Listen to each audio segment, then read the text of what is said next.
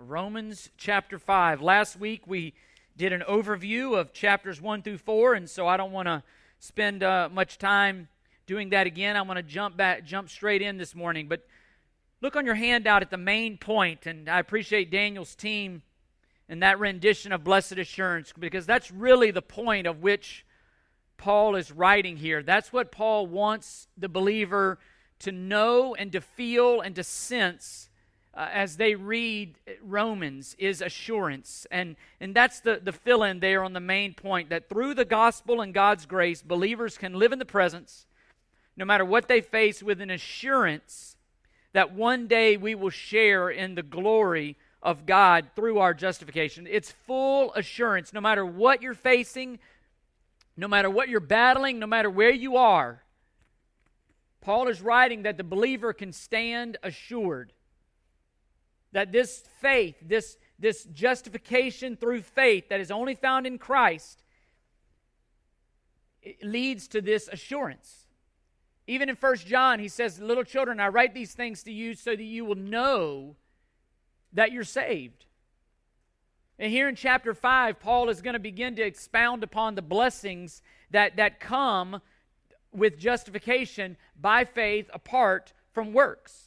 And Paul is progressing here in his dialogue, and the flow, but also the argument of Paul is shifting. You see that in the style. You see that in the use of words. From the we to the you and all that. We saw you, and now he's going to say we. But throughout the change, please see that righteousness still continues to be prominent throughout. Right off the bat, we have been justified. We have been declared righteous. Everything flows through our justification. Everything flows through our gift righteousness.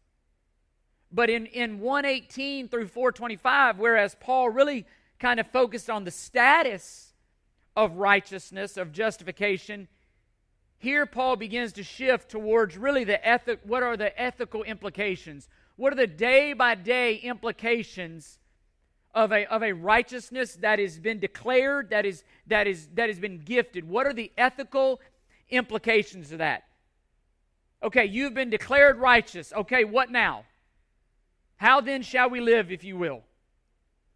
And whereas in 1:18 through 4:25, the ideas of faith and believe dominated that section, the words life and live dominate the section that we're going to be in now for the next coming weeks and maybe months as we move through chapter 8. And think about this. In chapters 1, in 1:18 through 4:25, the words faith and believe, they occurred 33 times. We saw them 33 times. In chapters 5 through 8, faith and believe occurred 3 times. And yet in 1:18 through 4:25, the words life and live occurred twice. In 5 through 8, chapters 5 through 8, they occur 24 times. What's Paul doing? Paul is, again, we've made you aware of the status, how you can achieve, if you will, how you're graced. Achieve may not be the best word because that leads you to think to works. How can a sinner be declared righteous? Through faith in Christ. Okay, now that you've got that, how then is that righteous person to live? What are the implications of having been declared righteous through faith? That makes sense? Paul has nailed down in 1:18 through 4:25, how does a sinner become righteous? Through faith. Now what? And you see it very clearly in verse 1. Therefore, having been justified by faith, he assumed, that's the status. Everything is built on that. And what Paul is going to say in 5 through 8 is that nothing can interfere, nothing can interrupt what God has done in your life. In 1 through 5 of chapter 5, he's going to say the trials can't stand in your way. In 6 through 11, sin can't stand in your way. In 12 through 21, death can't stand in your way. The law can't stand in your way, chapter 7. And what he culminates in chapter 8, at the end of this, he says, nothing. I tell you, not angels, nor principalities, nor death, nor life, nor things present, nor things to come, nor any other created thing can separate you from the love of God that is in Christ Jesus. That's the point. That's the assurance that you and I can have today, believer. That's where he's leading. That's what 839, in all these things, verse 37, he says, in all these things, in all these trials, he's just said, we are more than conquerors through him who loved us.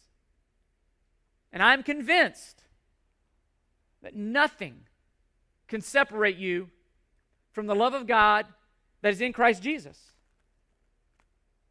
And what Paul is doing here is through theology, through truth, Paul is assuring believers. And this is what he's assuring them. You see it on your handout. What God has done through our justification, he will carry to a triumphant conclusion of glorification. Again, that's where he's building. Chapter 8 is full of this. Even in verse 30, he says, to those whom he predestined, he called. Those whom he called, he justified. Those whom he justified, he glorified. In the Greek, there's a sequence there, an unbreakable chain. What God has begun, he will complete. Be assured of that, believer. And assurance and hope are what bracket everything that we read here, really in chapters 5 through 8, but specifically our text this morning. The assurance of our hope through the gospel. A hope that only God's power can bring, can usher in, only through us allowing the gospel and who we are through the gospel to overwhelm our hearts and minds.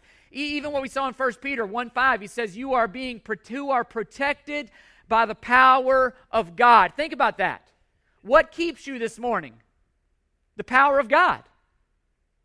You are protected by the power of God, believer. Assurance. My hope over the next few weeks is that those of us who are believers would walk out of here with a overwhelming sense of assurance of who God is, who you are in Christ. And if you're here doubting that, if you're here not a believer, I would pray that you would walk out of here over the next few weeks being assured that only Jesus Christ offers that assurance. That no one else offers that assurance.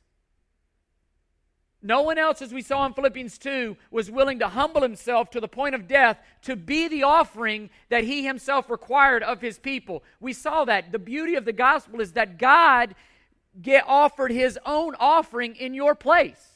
The offering that he demanded of you, he offered for you. That's astounding. But the implication is you ought to be assured. There ought to be no wondering about you don't need to wonder, is my offering enough? Because it wasn't your offering. God was totally satisfied in Christ, the offering that he made. And I pray that this assurance would overwhelm us this morning. That we would see why theology matters. Real life application in the midst of everything that we go through.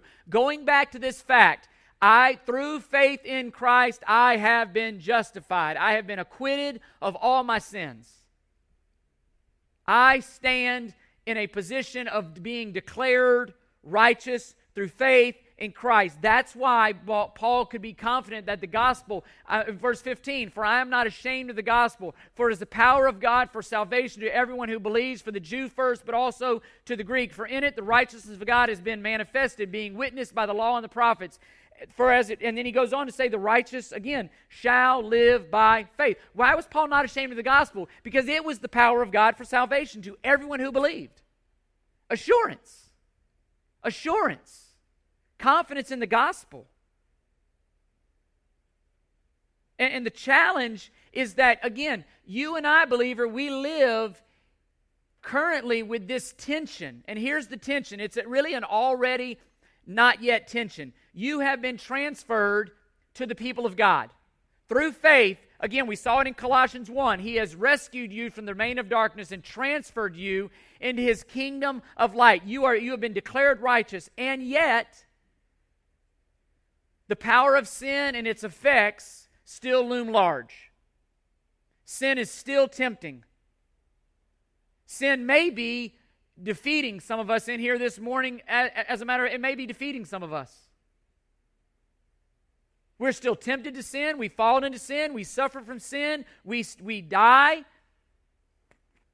All that experienced by believers that the gospel say have been declared righteous, have been justified. How do we respond? That's the challenge. Because what Paul is writing is that hopefully we would respond in hope.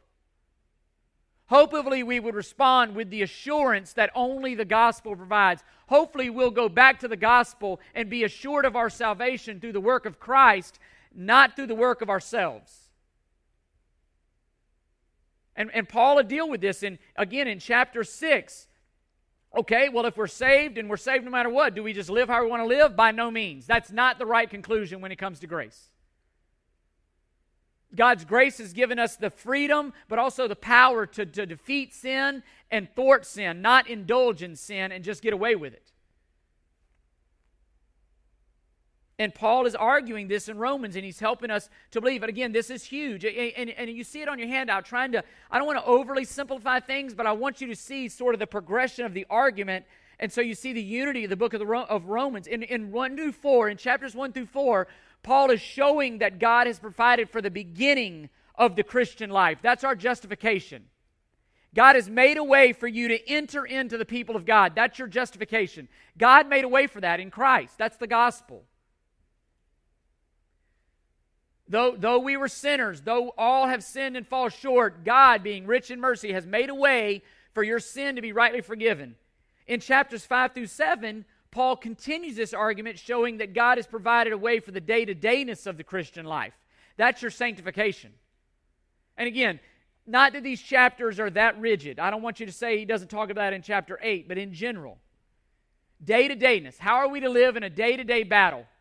And we'll see it specifically in chapter 6. Therefore, do not let sin reign in your mortal body that you may be its lust. Do not go on presenting the members of your body to sin as instruments of unrighteousness, but present yourselves to God as those who are alive from the dead, of your members as instruments of righteousness of God. How are you and I, believers, to live every day? By presenting ourselves as an offering to God.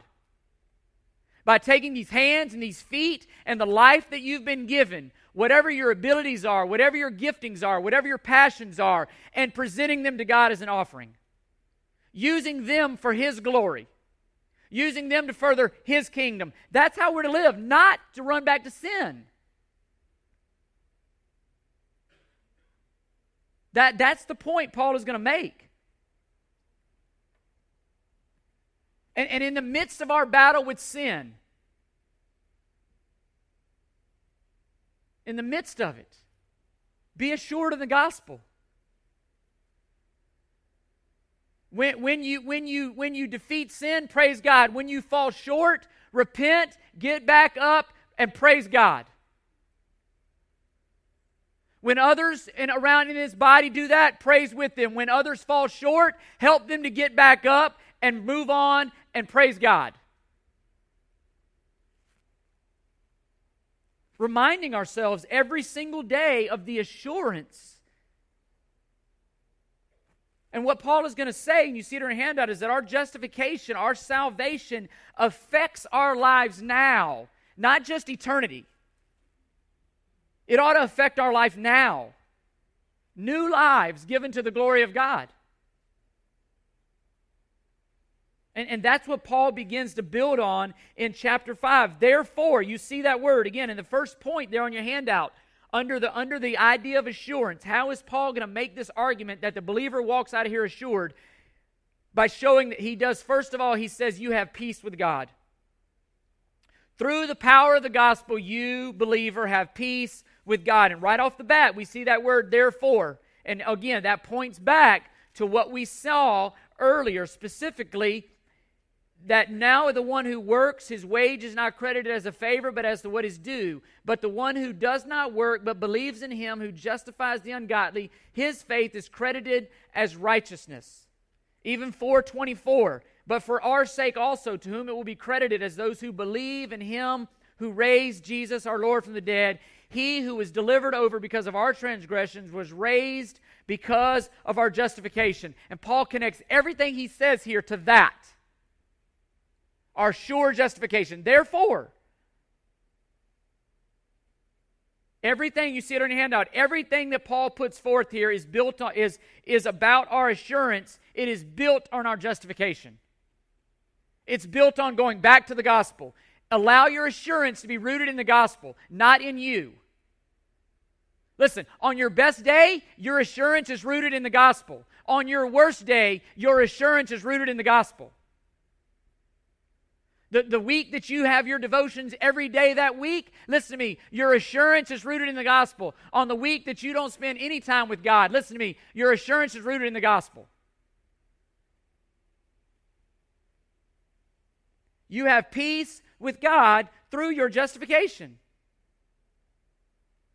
Decisive, one-time act, declared. The judge gavel hits the bottom, hits the little pad there, and says, not guilty. How? Through faith. Grasp the grace. That's what Paul is saying here. You have been justified by faith. We have peace with God through our Lord Jesus Christ. And again, this word peace, we've really adulterated the meaning of that and hijacked the meaning of that and made it something it's not necessarily in the Bible. And so I want to, you see that on your handout. Peace has a negative and a positive meaning here. When it says you have peace with God, negatively, you see it on your handout, negatively, it's viewed as the lack or absence of hostilities. Again, this is what David in Paul quoted in Romans 4:7, he quoted David and he said, "Blessed is the man whose sins the Lord will not take into account." That's the peace. That's the negative there. Again, your sins have not or will not be counted against you through faith in Christ. Positively, it's the disposition of the believer because of that. It's the disposition of the believer who knows that God is for them, not against them. A disposition. And again, an illustration, I've used this before, but it sticks in my head, and forgive me, I'm a sports guy, and forgive me, I know some of you hate sports analogies, but,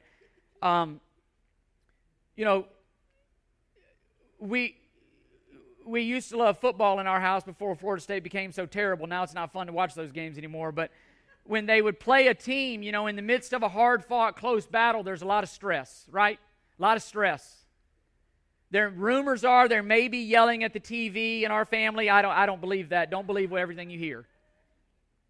But imagine this. In our day and age now, there will be times, and this was true with the Masters. The Masters had to be played early this year, for instance, and I can use that as an illustration. I taped it. Long before I saw the ending of the Masters was over. A lot of y'all knew the ending of the Masters before I knew the ending of the Masters.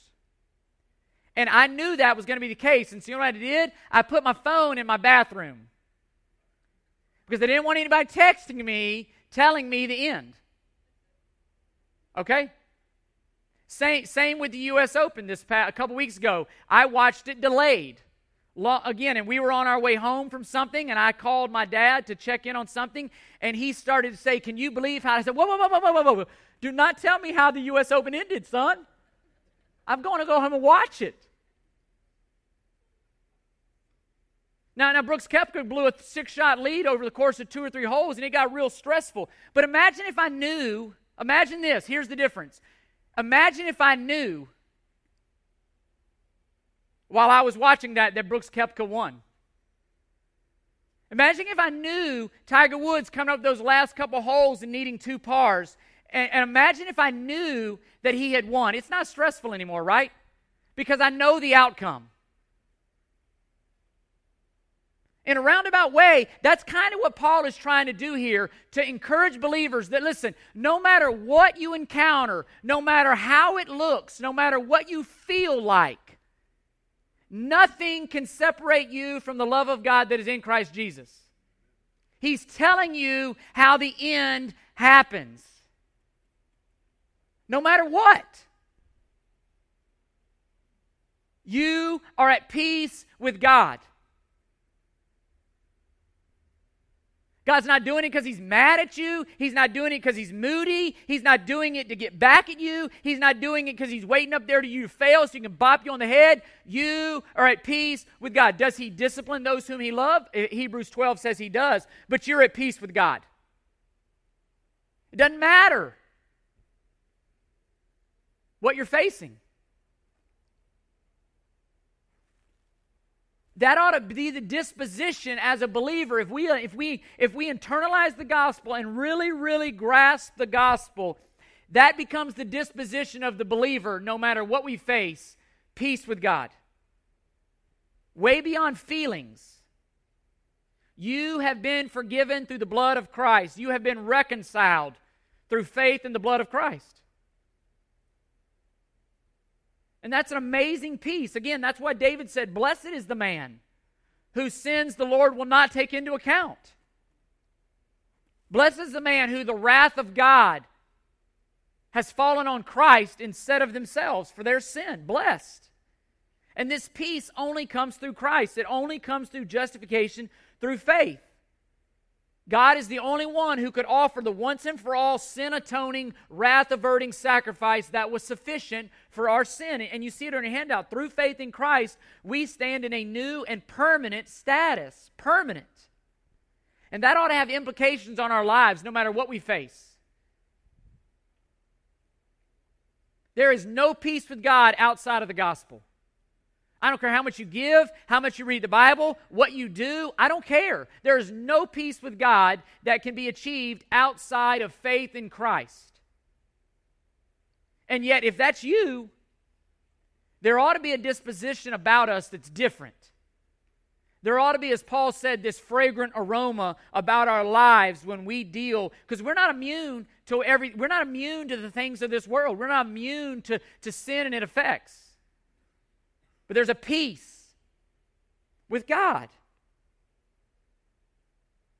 And all throughout this, you can write these down. We won't look at them, but 5:11 speaks to this. 5:21 speaks to this. 6:23 speaks to this. 7:25 speaks to this. 8:39 all speak to peace with God. And the fact that there is no peace with God outside of faith in Jesus Christ. And you see it on your handout there. Believers live. The disposition is this. We live in peace with God through faith in the completed and all-sufficient justifying work of Christ. That's the point. It's completed and it was totally sufficient. If you don't believe that, go to Hebrews 7 through 10 and read it over and over and over. That's the whole argument of Hebrews 7 through 10. The once and for all completed, all-sufficient sacrifice of Christ. There is no longer enmity between the believer in Jesus Christ and God due your sin. Hold on to that. Grasp that. Preach that to yourself every single day. I am not an enemy of God because of my faith in Jesus Christ. And allow that blessed assurance to overwhelm you. But not only peace with God, verse 1. Look at verses 2 and verse 5. We're going to deal with 3 and 4 last.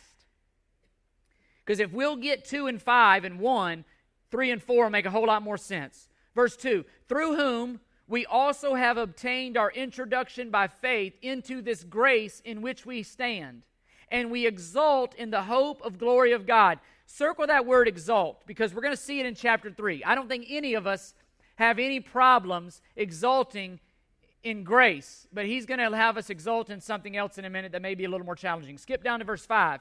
And hope, because you see that word hope, we hope in the glory of God. Go to verse 5. And hope does not disappoint because the love of God has been poured out within our hearts through the Holy Spirit who was given to us. The second source of our assurance is hope. We can live with confident hope that one day we will experience the fullness of everything that God has promised us. One day. One day, believer, you will experience the fullness of all the promises. It's interesting. Go to Hebrews 11. Don't go there now, but go read that. There's a statement that shows up multiple times in Hebrews 11, and it says, they did not receive what was promised. One day, in the resurrection, in the new heavens and the new earth, you know what they're going to receive? Everything that was promised. You can go to Revelation 6 and see the same thing. You see John sees this picture of these martyred saints, and you know what they're asking God? When are you going to avenge those that killed me? You know what God says? Just wait. I will. I will. In Habakkuk 2, you can go to Habakkuk 2, and I love this statement. It says, though the vision tarries, wait for it. While we wait, here's what the gospel offers: hope, assurance that we will get everything that He's promised. And what he starts dealing with here is the truth that, again, why we're going over this before 3 and 4 is because, look at your handout, everything, even trials, ultimately lead back to and are interpreted through hope in the gospel. If we do not interpret everything in our lives through the hope we have in the gospel, we're going to go off kilter real quick. If you start trying to interpret God based on your circumstances, you're going to get a false idea of who God is. But if you interpret your circumstances through who God is and His promises in the gospel, it changes how you look at those problems. You've got to allow this hope to infiltrate and to filter everything that you face in life. The state of grace that we live, that we dwell, grasp that. No matter what we face, peace.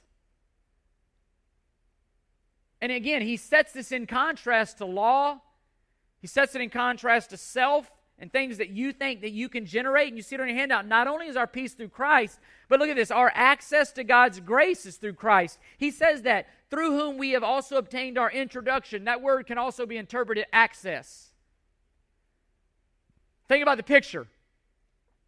If I know somebody that you don't know, and I take you up, and you, let's say you're looking for a job or something, let's say, and I know somebody who's got a job that's open, and I take you up and I introduce you to that person. You know what I've done? I've given you access to that person that you did not have right before I introduced you, right? That makes sense? God has given us access. He's introduced us through Christ to His grace. Only through faith. Hebrews says, you know how you and I can approach God confidently? Because we know the Son. You know why kids run freely, come in our house and freely eat our food and freely eat our drinks and drink our drinks and play in our pool and you know, why we find Nerf darts all over our house all the time? Because they know my son and my daughter. They have access into my house because of a relationship with my child. You and I have access to God through a relationship with His Son, Jesus Christ. No other way. And guess what? Those kids, they just freely eat. Like they used to ask, it's like, now they don't need to ask no more. They freely eat, because why? I know Bradley. I know Sarah Grace. But that's the picture. And when I see that, I'm reminded of Hebrews, and it says, boldly approach the throne of God. Even that is crazy. Unless you're confident that your sins have been dealt with, you will not boldly approach God's throne. And that's what Paul is offering us. And Paul says, exult in this truth. We exult in the hope of the glory of God. Again, it's fueled with hope. The word exult can also be translated boast. Interesting. Paul has said time and time again, don't boast. He says it in 1 Corinthians as well. Believer, be careful what you boast in. You know what you and I are to boast in? God. You know what we're to boast in? The grace of God. You know what we're to boast in? A hope that surpasses all understanding and circumstances. Imagine what our neighbors, co-workers, imagine that kind of impact. Imagine what the influence that would be. This is, again, you see there on your handout, the word here for exalt means that we have confidence in God. Confidence in God. And Hebrews 11:1 says that's the very essence of faith. Faith, Hebrews 11:1, faith is the assurance of things hoped for, the conviction or confidence of things not yet seen. That ought to be the disposition of you and I, believer, a confident assurance, not in self, not in circumstances, but in God.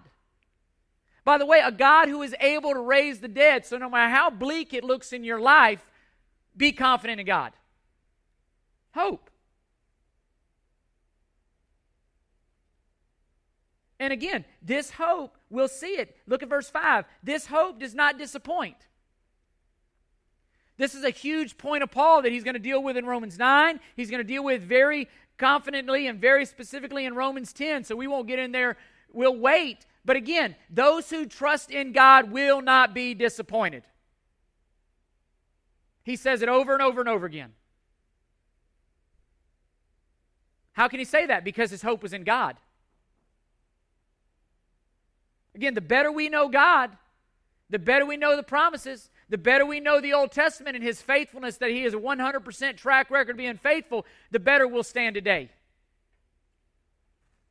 And our assurance offers this hope. I mean, again, it's 2 Corinthians 1:20. For as many as are the promises of God in Christ, they were yes. Paul's going to deal with this in Romans 8:32. He who did not spare His own Son, but offered Him up freely for us all, how will He not also with Him give us all things? The point is this: God has done the hard thing. Right? Why would He not do the easy thing?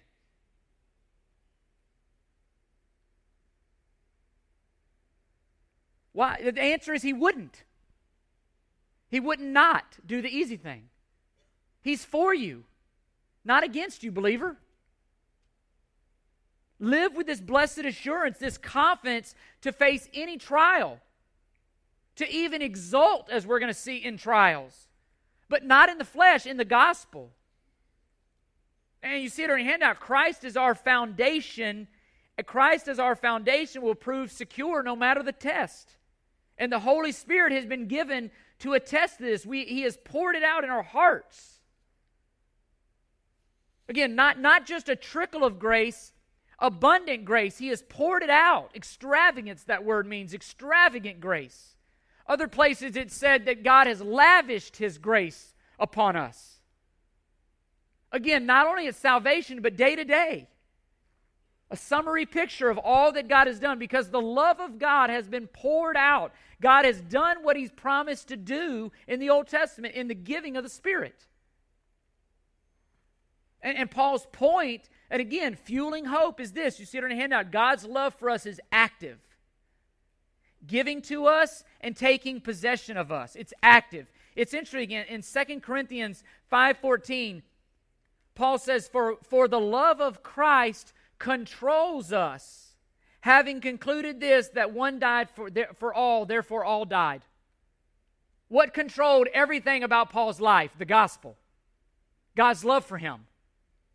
It literally controlled him. Another word there is compelled. What motivated him to do what he did and live the way he lived? The love of Christ. Confidence in the gospel. The reality for some of us, and not to hit close to home, but to put it out there for you, we come up with all kinds of excuses. Listen, the number one issue in my life and your life is confidence in the gospel. The number one need for you and I is a greater faith, a deeper, more sure faith. We need to be asking what the Father in Mark 9 said, Lord, I believe, help my unbelief. I remember when we went through the Truth Project, one of the early questions they asked you is, how would your life be different if you really believed what you say you really believe? And again, this is going back and digging deeper and deeper and deeper in the gospel. The gospel.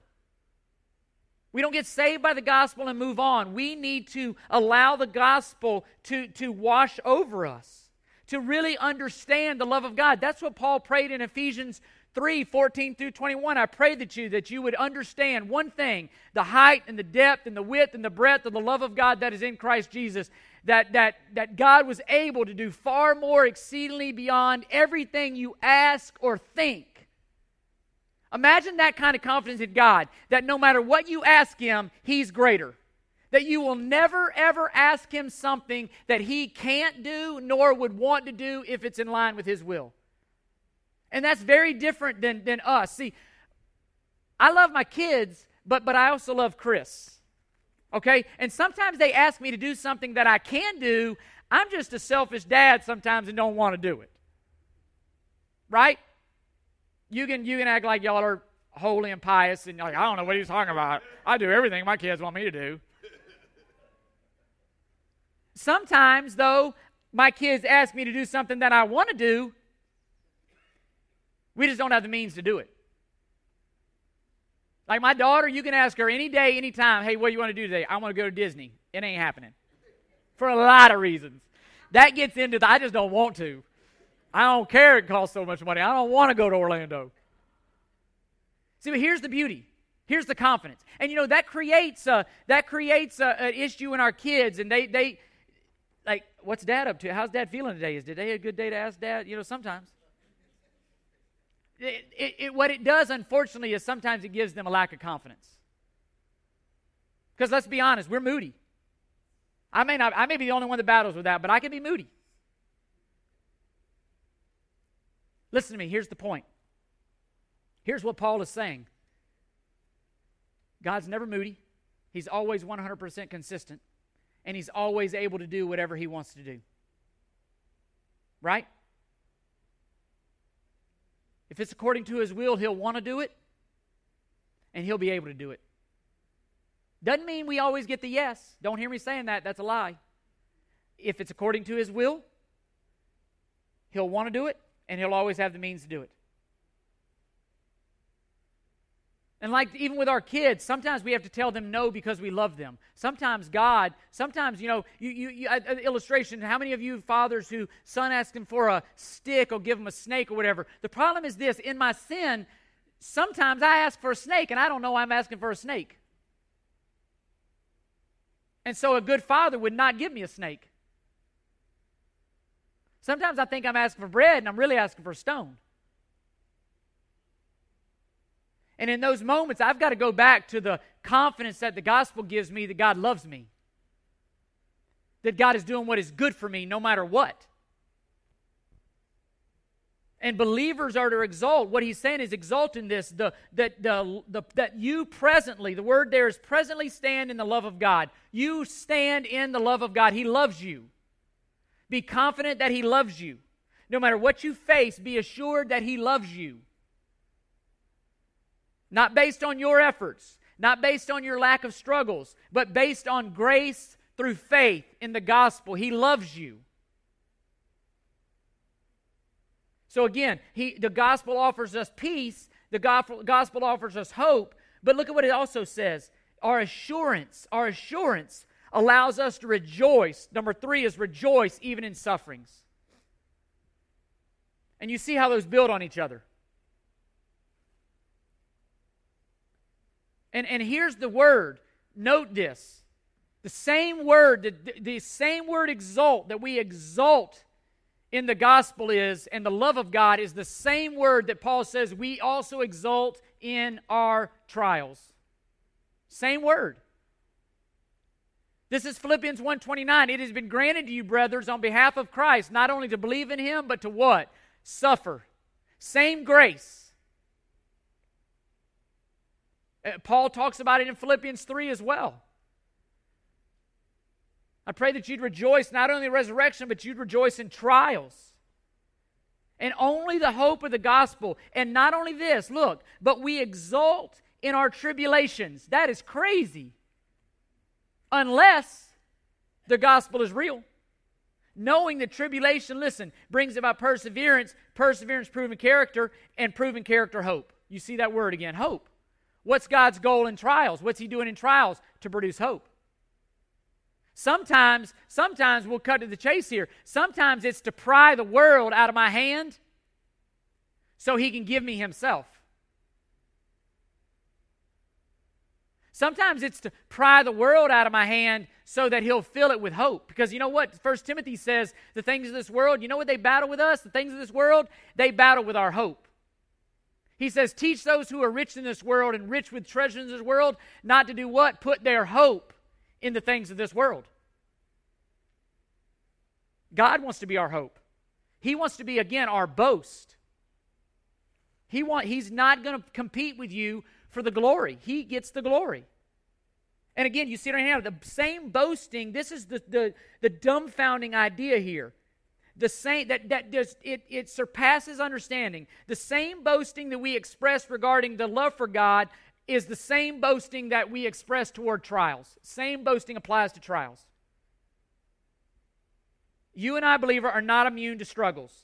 The lives in this room prove that we are not immune to struggles. And what Satan wants us to do is to doubt God's love, to doubt His promises, to doubt His assurance. And that is what Paul is saying. Don't ever do that. God is for you, not against you. Nothing can separate you, believer, from the love of God that is in Christ Jesus. That's the reality. Satan wants to use sufferings to cause us to doubt. The word is doubt, God's love and blessing. And this tactic, for some reason, it works. It does work. When we go through a trial, oftentimes the first thing we doubt is God's love. And that's part of the fact of the already not yetness of our salvation. But it's also can be like a little warning light on the dashboard of our lives that says maybe we're not comprehending the gospel as much as we should. Maybe we need to plumb the depths of the gospel more deeply. Maybe we're not as mature as we think we are. Maybe. And what Paul says here in verse 3 is this, that in verse 3 and 4, not only do our sufferings and trials not overthrow the reality of God's love and blessings, they actually are the source of blessings. Not only do they not destroy our hope, they give us hope. And again, listen, it's God's grace that does this. Listen to this astounding passage, 2 Corinthians 8, verses 1 through 5. Now, brethren, we wish to make known to you the grace of God. So what is Paul telling them? He's helping them to understand the grace of God that has been given to the churches in Macedonia. Listen to this. That in a great ordeal of affliction, they're not sitting by the beach with their feet up. They're not soaking it in. They're living in the lap of luxury. In a great ordeal of affliction, their abundance of joy and their deep poverty. Okay, those are not three words that we usually connect. Affliction, joy, and poverty. Listen to what happens. Overflowed in liberality. For I testify that according to their ability and beyond their ability, they gave of their own accord, begging us with much favor, with the urging for the favor of participation in the support of the saints. But listen, and this not as we had expected, but they first gave themselves to the Lord and to us by the will of God. Where was all that fueled? The grace of God. Why could they give abundantly in poverty? Why could they have joy in affliction? Why? Because their brothers and sisters were hurting, they had the means to do it, and so they did it.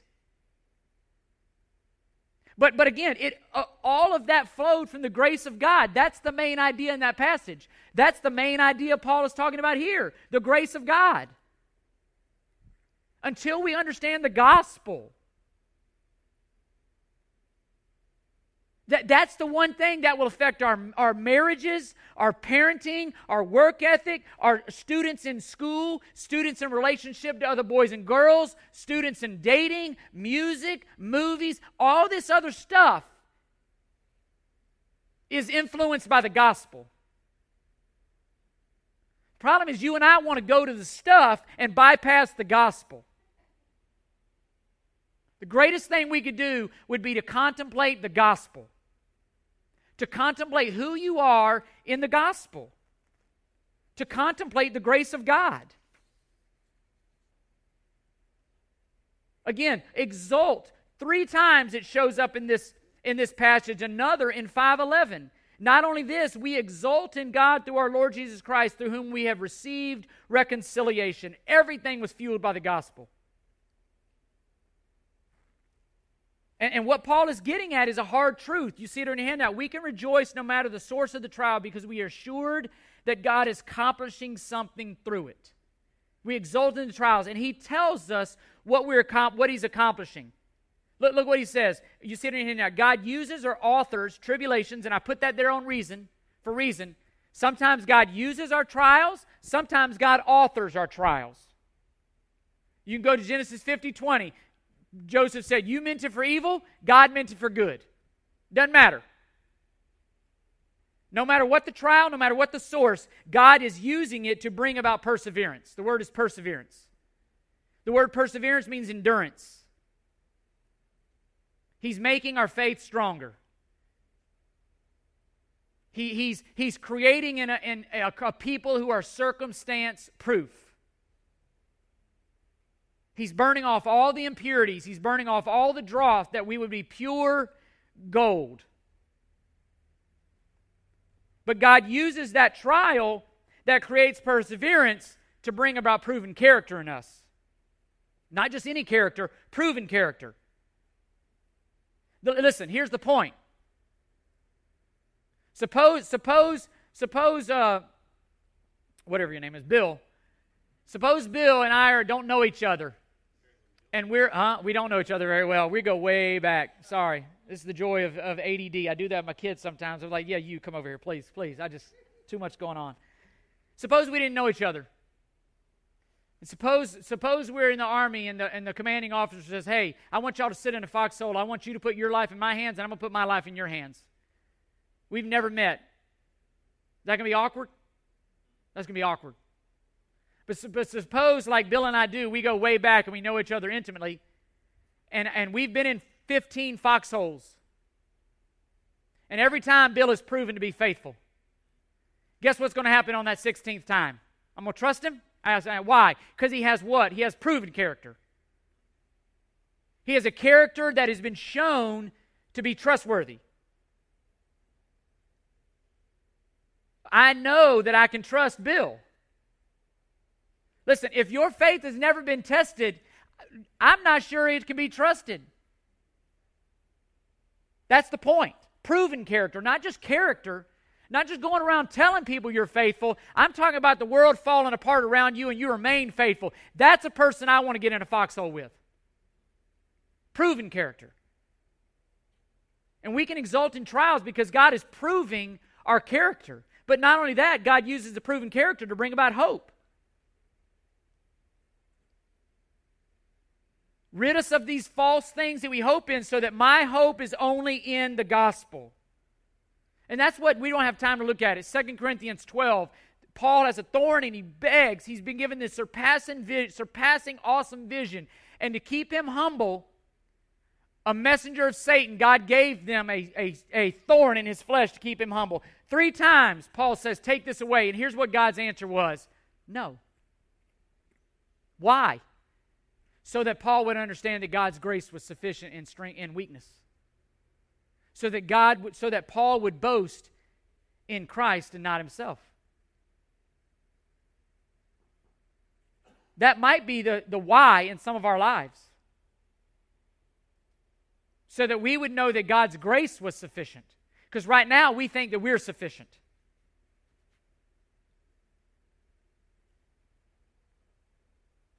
And that's the hand, you see that, that's the fill-in. God uses everything in our lives to bring believers to the conclusion that He and His grace are sufficient. Same thing you see in James 1. Hope, so that our hope would be in Him. Listen to me, real quick, application. Blessed assurance. Paul invites believers to grasp this, what they have in Christ, so that they can live lives of joyful thanksgiving. All throughout this section, exult. I pray that we would be a people that's our disposition. It doesn't mean happy about suffering. It doesn't mean happy about the loss of loved ones. It doesn't mean that we're happy to go through trials. It does mean that we don't move from our hope. It does mean that we don't doubt God's love for us. It means we persevere in that. You only experience this. Hebrews 4:16 says, "Let us therefore draw near with confidence to the throne of grace, so that we may receive mercy and grace in a time of need." Listen, you only experience this through intimacy. You don't experience this peace and this hope and this ability to rejoice in a long-distance relationship with God. You only experience it through intimacy. You only experience it, as Colossians 3:16 says, let the word of God richly dwell within you. You will not experience this coming to church on Sunday and disregarding the Bible the rest of the week. You won't experience this just getting something emailed to you every now and then, reading it quickly and moving on to bigger and better things. The only way you'll experience this is by drawing near to the one who authored the gospel. The only way we'll experience as a body is through a bunch of people in here, through everyone in here drawing near. Because if a bunch of us don't, it's going to be chaos in here. Because all it takes, listen, in your home, Hudson's, how many kids does it take to mess up the whole dynamic in your home? How many kids have to act up? It just takes one. One is off. One is out of step. All it takes is one. It's the same in your house. The gospel unites, and that's why I read Philippians 2. I encourage you, go back to the gospel, be of the same mind and the same hope and the same love. Because all it takes is one or two of us to get out of step and do our own thing, and it throws everything off kilter. All it takes is one spouse to be selfish, and everything goes awry.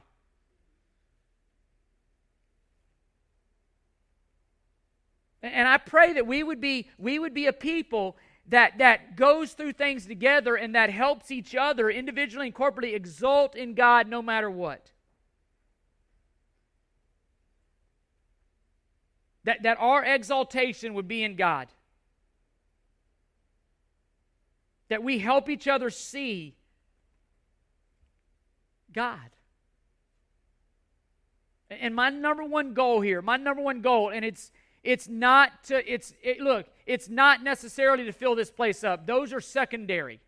Those will have, we'll grow if this happens. My number one goal is real simple, that we would love God's glory more than anything else.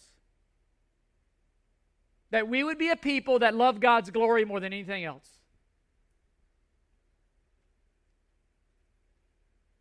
People will be attracted to that. And even if we don't grow numerically, if we would grow in a maturity. See, there's lots of ways you can grow a church. There's lots of gimmicks that we could do in here to get a bunch of people in here, and you never grow mature. My job is to help you grow in a maturity, spiritual maturity. That you would not be, again, like children, Ephesians 4, tossed around by every wind and wave and trickery of doctrine, that you'd be stand firm. But again, when we exult in the glory of God more than anything else, listen to me, no matter what comes, God will be glorified in it.